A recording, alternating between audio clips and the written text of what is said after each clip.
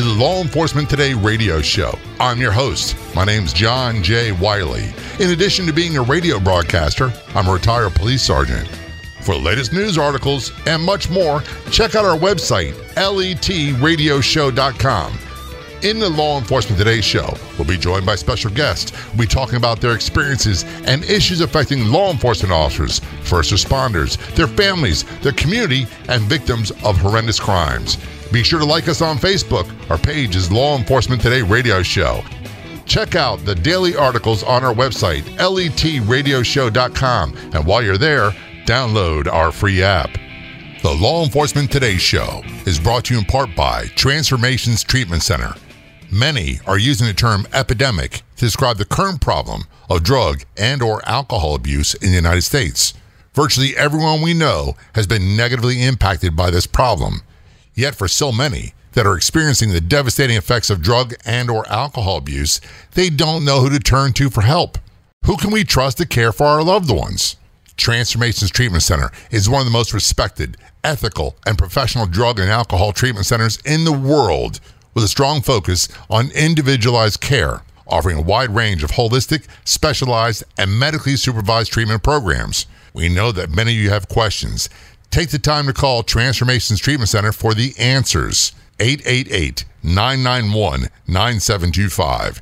That's 888-991-9725. Or go online to transformationstreatment.center. Calling us from the great state of Mississippi, Mark Valencia on the phone. Mark, thanks so much for joining us on Law Enforcement Today show. Very much appreciated. You're glad to be here. Mark, we're going to be talking about something that, honestly, I had a guest on a few weeks ago. We call her Jane Doe. She was calling about her son was sexually abused by a priest.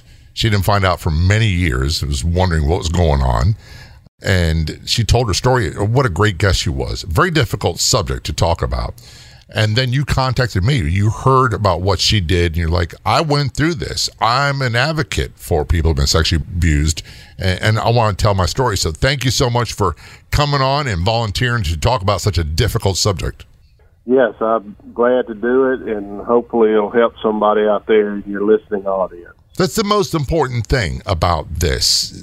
I tell people all the time, whether it be a police officer who was horribly mutilated and injured, or someone who's a victim of a crime, or someone who was a spouse of someone who died in the line of duty, whatever it was, these are horrific situations that occur. But in all these stories of these people, we hear a great deal about what happened, and in particular, how they got to where they're at today, rebuilding their lives, getting to a point where they want to be. And be honest with you, I think in those stories, there's a lot of inspiration that everyone can use. Right. So I'm sure it's going to help someone, maybe someone that's going through what you went through, maybe family members, maybe people who are just having a difficult time with another situation in life. Before we get lost in that, let's go ahead and give some background information. You were sexually abused as a young boy? I was sexually abused starting at the age of 12 years old, and it lasted about three and a half years by my parish priest. I was an altar boy, and he was like a breath of fresh air in a little town that I grew up in the Mississippi Delta. And he was real charismatic and a different kind of guy, and just automatically were drawn to him, myself and many others. As it turns out, he's a serial rapist, and had acted out before me and after me, and was merely just moved around from parish to parish and allowed to do harm to many, many children. It's an absolute travesty that these things occur. And when I talked with Jane Doe, I grew up Catholic. I went to a seminary. I really thought strongly about becoming a priest, but for reasons of celibacy, I decided that wasn't a calling for me. And I decided to go into police work. That was my second vocation, for lack of better words. And I'd gotten something from a friend from the Diocese of Richmond, Virginia, where I grew up. And they had lists of priests that were accusations of sexual abuse, molestation, rape, and they had the top 20, which are all sustained or found guilty or admitted to it. In that top 20, Mark, were 4 priests that I had many, many years experience with and was very, very close to. And I'm sitting here going, it really played with my head because I know guys that went through this. I since found out later on in life, nothing happened to me. I'm grateful, but it was like getting punched in the stomach, this stark reality that this happens, and it happens all over the United States, maybe all over the world. Well, as it stands today, the group that I'm associated with, which is SNAP, Survivors Network of Those Abused by Priests, and I've been a coordinator for 15 years, and it is widespread, and it's all over the world. And our organization has actually opened up to other denominations. I attended a leaders meeting in Houston in January. We had Mormons, we had Southern Baptist, we had Jehovah's Witnesses there. So you have these closed societies and these secretive type situations that the outside world don't know what's really going on there, and you stand for the Word of God, then you've got the makings of a travesty. You do. When it comes to children. You really do. And I say this so that we have news articles after articles after articles on our website. Go to letradioshow.com. We have teachers doing this. I hate to say this. We've had police officers doing this, scout leaders. We have every walk of clergy from every denomination you can imagine doing this. We have family members. It seems as if the child molestation, and I can think of other words to use, but I can't use them on the radio. It seems to me that while maybe we didn't talk about it when I was a kid, it seems to be everywhere now. Well, what's going on is that brave survivors are coming forward and exposing this in all walks of life. Just recently, this movie mogul got found guilty, and he had been up to no good for several years and was able to cover up his crimes using his rich bankroll and using non-disclosure agreements. And the Catholic Church used those many occasions where people came forward and there were discussions there, and there's non-disclosure agreements being used in other denominations.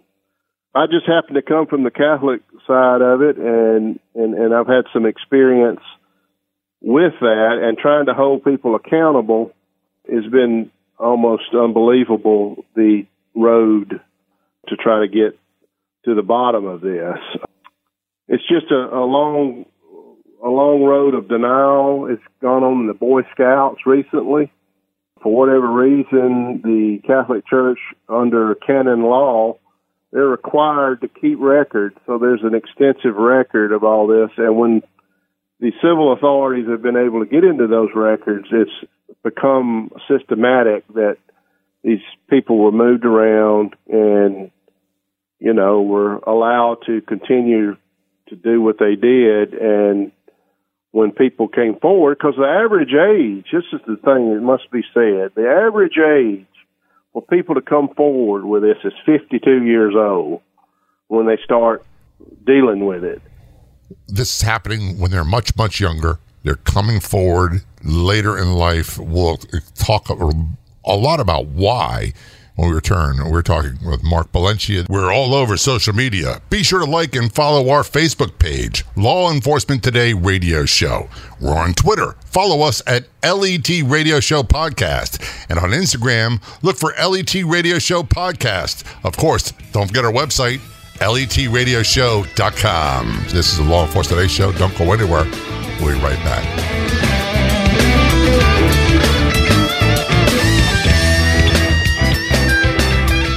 Epidemic, America's public health crisis. These are all terms that describe the current problem of drug and alcohol abuse in the United States. Countless lives are lost, and heartbroken families are too many to count.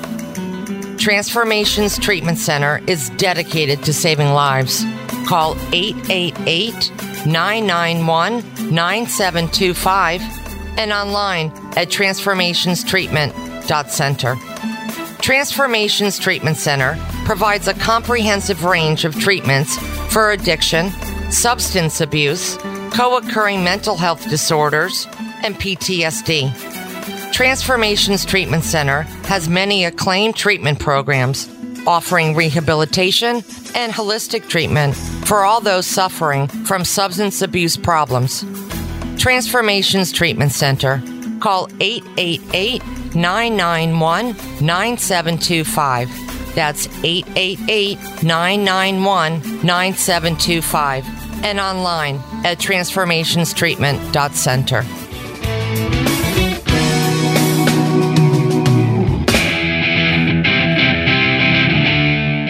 Return conversation with Mark Valencia. Mark is an advocate for SNAP. I'll let him tell you what that is and what it stands for because I don't want to get it wrong. This is the Law Enforcement Today show.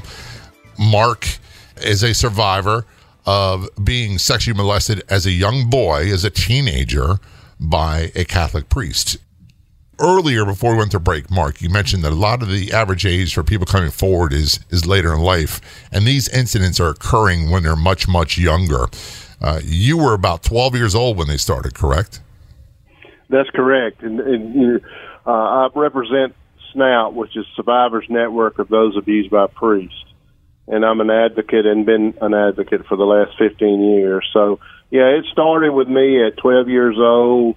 I didn't even know what the word molestation meant. I grew up in a little one-horse town in Mississippi Delta and we didn't have everything in the world there and not exposed to greater things in the world at large.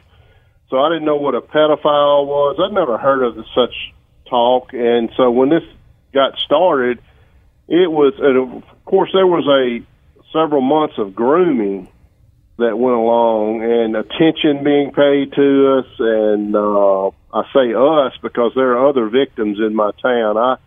For whatever reason, I'm one of very few that has come public with it. I talk to these other guys, and some of them are related to me. They choose not to do anything and don't want to go public. But I guess it's part of my recovery that I talk about this, and it seems to help my own journey. And I can understand why some don't want to talk about it. I can understand why some do. And I appreciate you doing what you do because a lot of people need help with this. Is it something that usually they can't handle very well on their own? Well, I've been in discussions with different people all over, and I've had different reactions. I mean, we actually, when we started this movement and went public here in the state of Mississippi, we actually had some active Catholics, that were speaking out against us and our movement. And as it turns out, one of those people that were being very vocal continued to have a relationship with this guy all the way up to the priest's death. And so he was adamantly defending him, but at some later date, he finally broke down and confessed to his wife that he had also been molested by this guy. So you're going to have different people handling it in different ways. His way to handle it was to deny it completely and actually go on the attack of others. And I've come into contact with that phenomenon on several occasions. And I understand. I'm not saying I agree with it, but I understand. Here's an example. I'm going to use police officers as an example. I'm a retired police sergeant. I got into it with a guy just the other day. He wanted to say that his claim, his perspective was that police can't police their own. So when they do something bad, whether it be illegal, immoral, or unethical, nothing ever happens. And I said that was not my experience. And we got into it a little bit. So I can defend police, and I do it all the time. I do it every day, and we'll do it from our last dying breath. But at the same token, when one of them does something vicious, criminal, corrupt, I'm coming after them with everything I got. So it doesn't have to be either or. And I see a lot of people that take the position of you're attacking the church when actually you're attacking the individual and the individuals that covered for them. That's correct. And, that's the craziness of it all. I mean, there's a huge movement in the church, that want these things changed and want the church hierarchy to be transparent. And so there's a large lay movement out there to open up everything and let the light shine on it so people can move forward, which I agree with them. I'm not Catholic anymore. I went through a process of figuring out, my spiritual side, and I just soon keep that personal, but I'm not a Catholic anymore. But if my efforts will help the Catholic Church be a safer place for children, then I'm all for it. Me too. And keeping them accountable, and anytime they stumble and I see it, I'm going to do like you said. I'm going to call them out on it. Absolutely. And so, there's just different methods. They've used the statute of limitations to limit people in their options of reaching any justice. They use, like I said earlier, non-disclosure agreements that silence people. There's been a whole, and, I must say this, there's this extra layer, not like a policeman, there's this extra layer of these people being godly and being able to use that. I mean, when and I'll just, along with my story, I went to a parish priest. I was active in 1985 and revealed to him that this had taken place. I was put in therapy with a non-therapist psychologist. And one day I got angry and I said, I'm going to take some action against the church at some point. And she gave it to me that would be a grave error and a large sin, and, just put me back into my gray area, my dark spot. How old were you when this is going on? Oh, I was 40 years. I was 35 years old. Did you find when you had that happen that you kind of reverted back to that? Well, they're the authority, and I'm not, and I'm going to do what they say kind of role? Exactly. I just fell back into place, and this was a powerful person, and I was actually reaching out to the church for help because I didn't realize the structure and the dynamics of the cover-up. And so, not knowing, I brought it up to my parish priest. He got angry about it, asked me to report it, and I did. In 1985, I reported it to the Vicar General. They sent me to a therapist. After that took place where she chastised me for saying what I did, I just quit going, and eventually, I just backed away from the church. It was the only way I could handle it. And then in 1998, I had a full-blown nervous breakdown. And in the process of healing through that, it was revealed again. And it just happened that my therapist, where I was in the hospital, was a former priest. And he got very angry and upset. And, I got into some real regular therapy, and I was instructed that I was going to have to confront this head on. And that's what I did. And when I did that, I was denied again by the church. The bishop. I actually met with the bishop. We're going to take a short break. We're talking to Mark Valencia. We're talking about a very difficult subject. He was sexually abused, molested, raped, whatever terminology you want to use as a teenager by a priest. And we're going to talk about the incident, how his life changed after that, and then more importantly, what it's taken for him to get to where he is at today. Very difficult conversation, but it's one that needs to be had. This is the Law Enforcement Today show. I'm John J. Wiley. Don't go anywhere. We're going to be right back.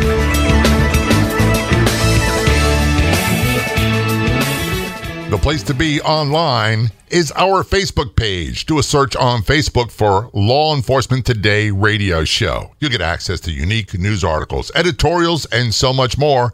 That's Law Enforcement Today radio show on Facebook.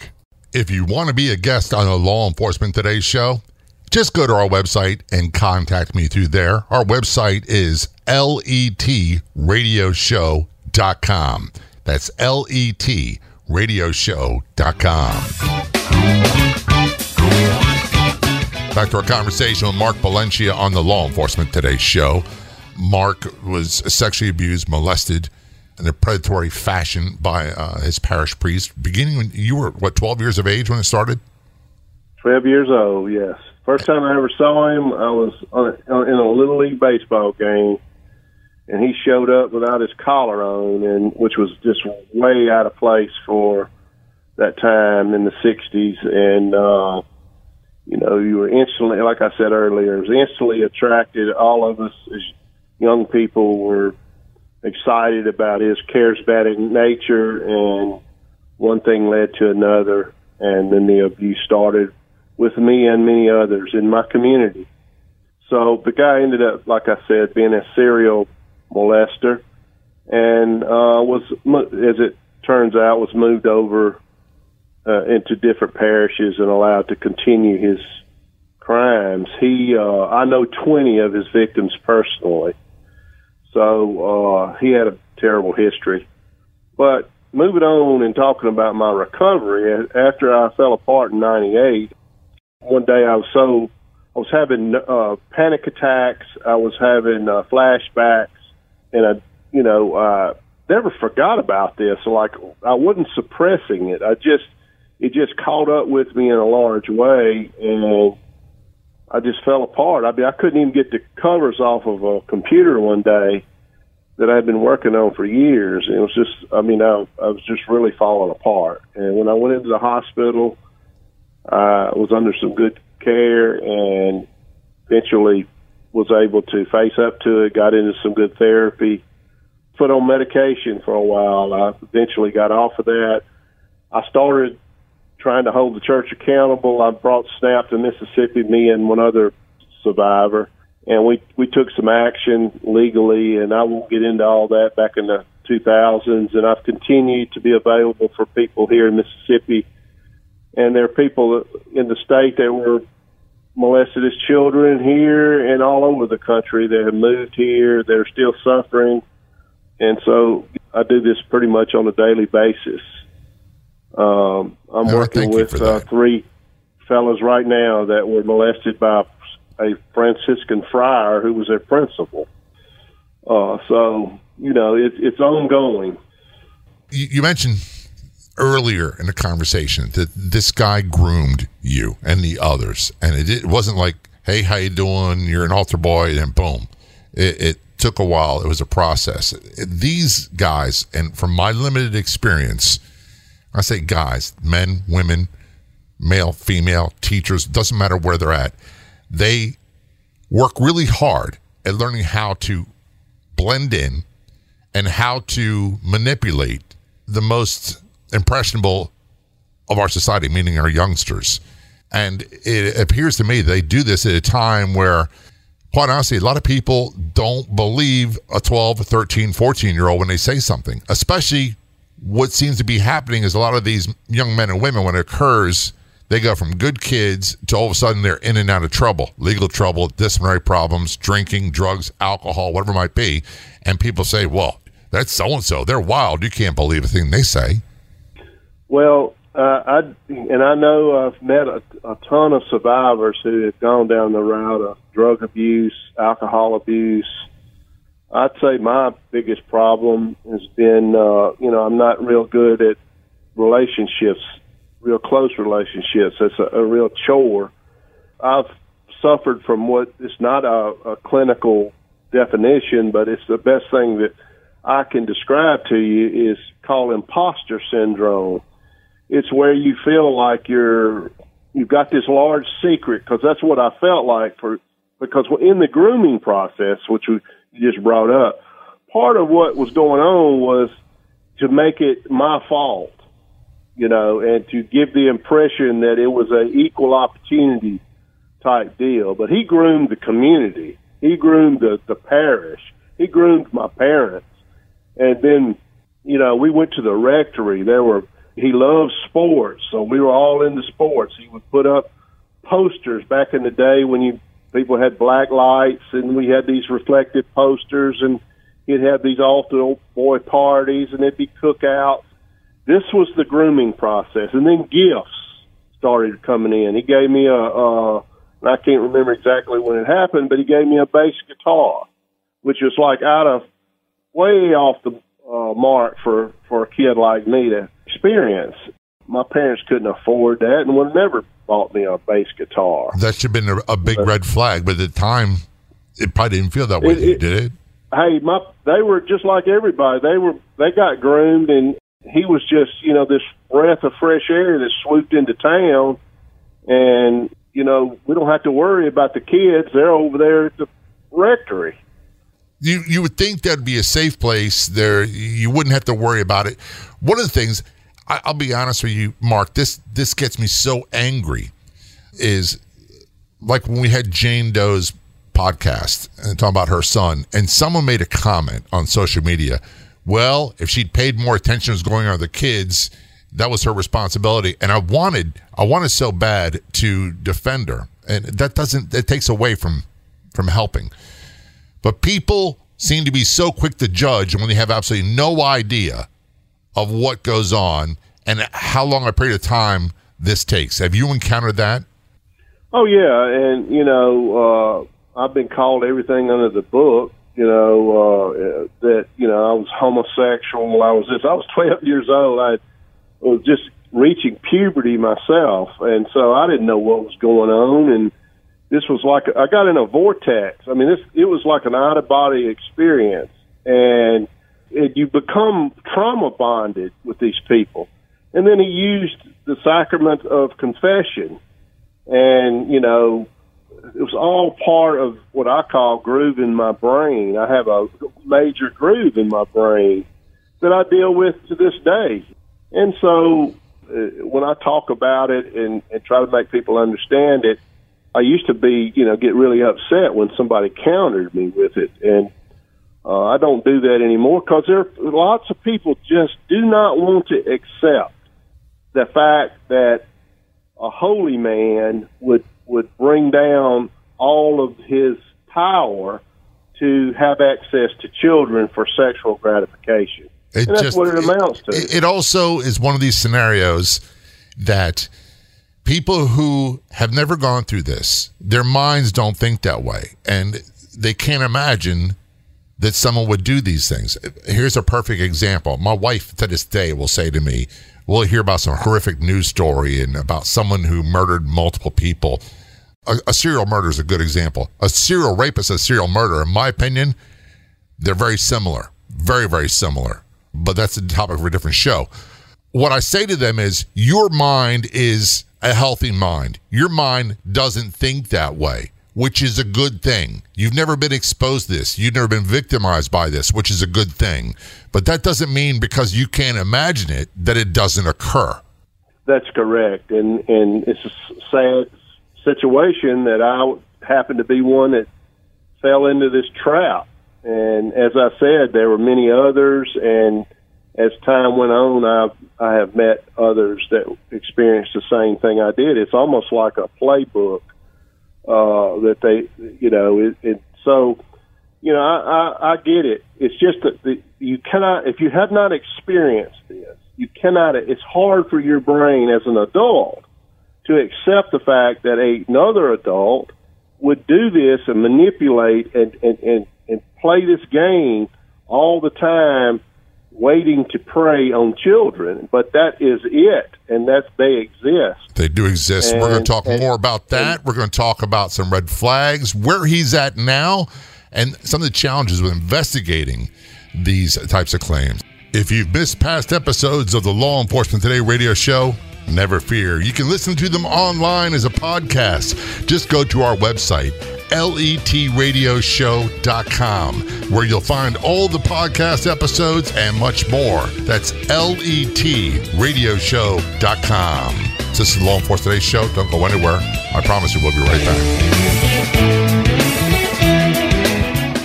So many people ask me, how did I transition from police work to a career in radio? What did I do to become a music radio DJ? Plus, host of the syndicated Law Enforcement Today radio talk show and podcast? The answer is simple. I attended the Connecticut Schools of Broadcasting, where I learned by doing. At Connecticut Schools of Broadcasting's 11 East Coast campuses, students have learned by doing for 55 years. Radio, television, podcasting, and now coding for web development. At the Connecticut Schools of Broadcasting, students learn in months, not years.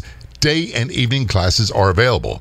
Connecticut Schools of Broadcasting is perfect for those graduating from high school, adults looking for new career training, first responders, and veterans too. For veterans, some or all your tuition could be covered by your VA benefits. Connecticut Schools of Broadcasting has locations in Connecticut, Florida, Georgia, Massachusetts, New Jersey, New York, and North Carolina. Connecticut Schools of Broadcasting, training in audio, video production, television, sports, podcasting, radio, and web development. What are you waiting for? Get more information. Call 800-887-2346 or online at gocsb.com. For special offers and consideration, tell them you heard about them from Law Enforcement Today. That's 800-887-2346 and online at gocsb.com. Again, 800-887-2346 and online at gocsb.com.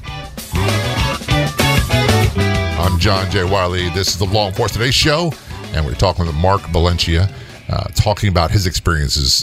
He was sexually abused, molested, raped, whatever terminology people want to use. Everyone uses different terms, and by a Catholic priest. Before we get into that, when I say everybody uses different terms, here's one of the questions I get all the time. People say, oh, you're retired police, and tell me about these laws. In every state has different laws, different terminology, and each crime has different elements to a crime.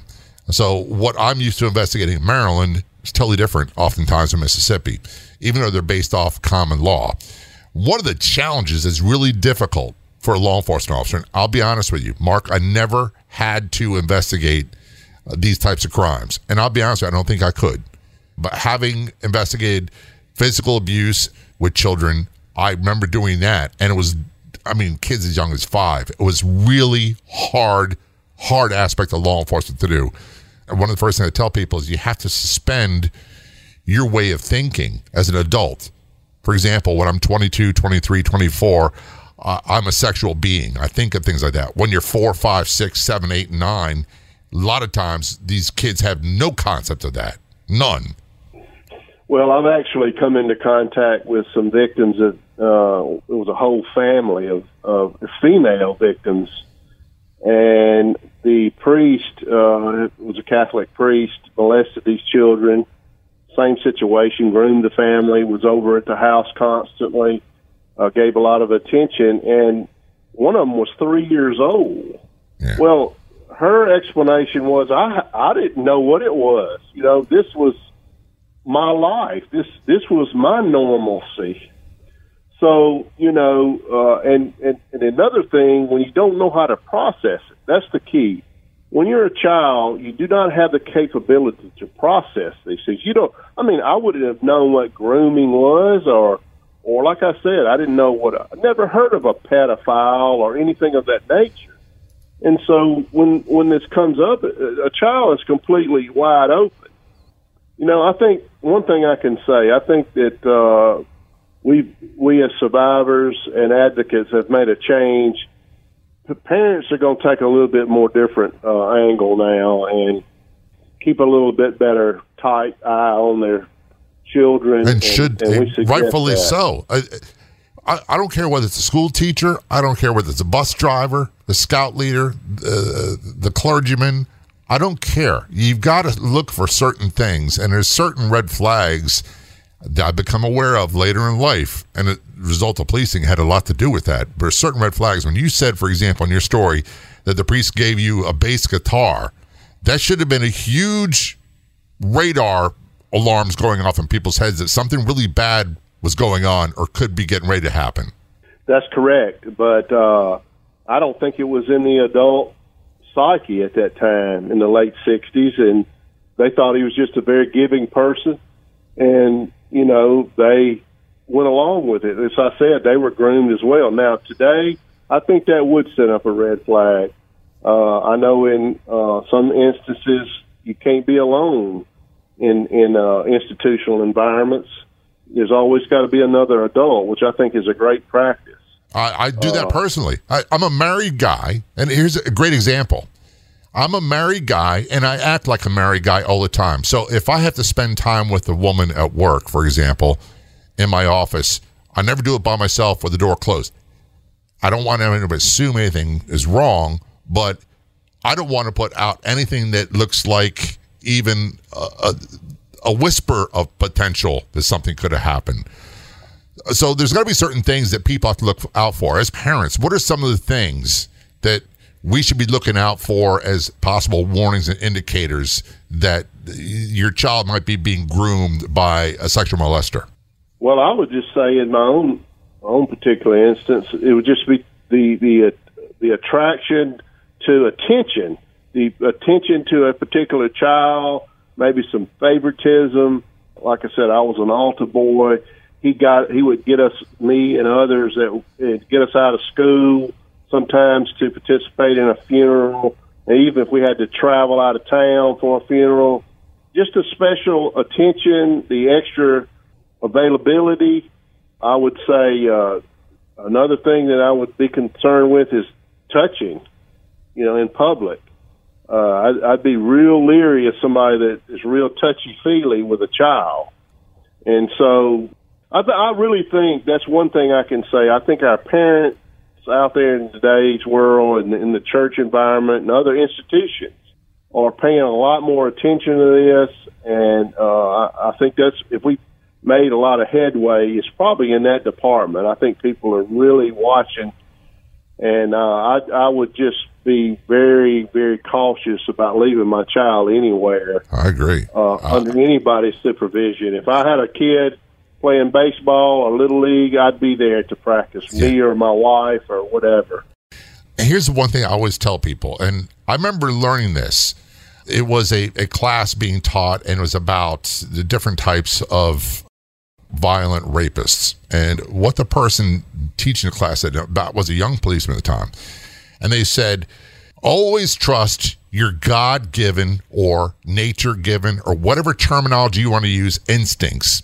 If something about somebody is making the hairs on the back of your neck stand up, if something's not right, pay attention to those things. That's why they were given to you. If you're wrong, you can always apologize. If you're right and you ignore these things, people are going to get hurt. That's correct.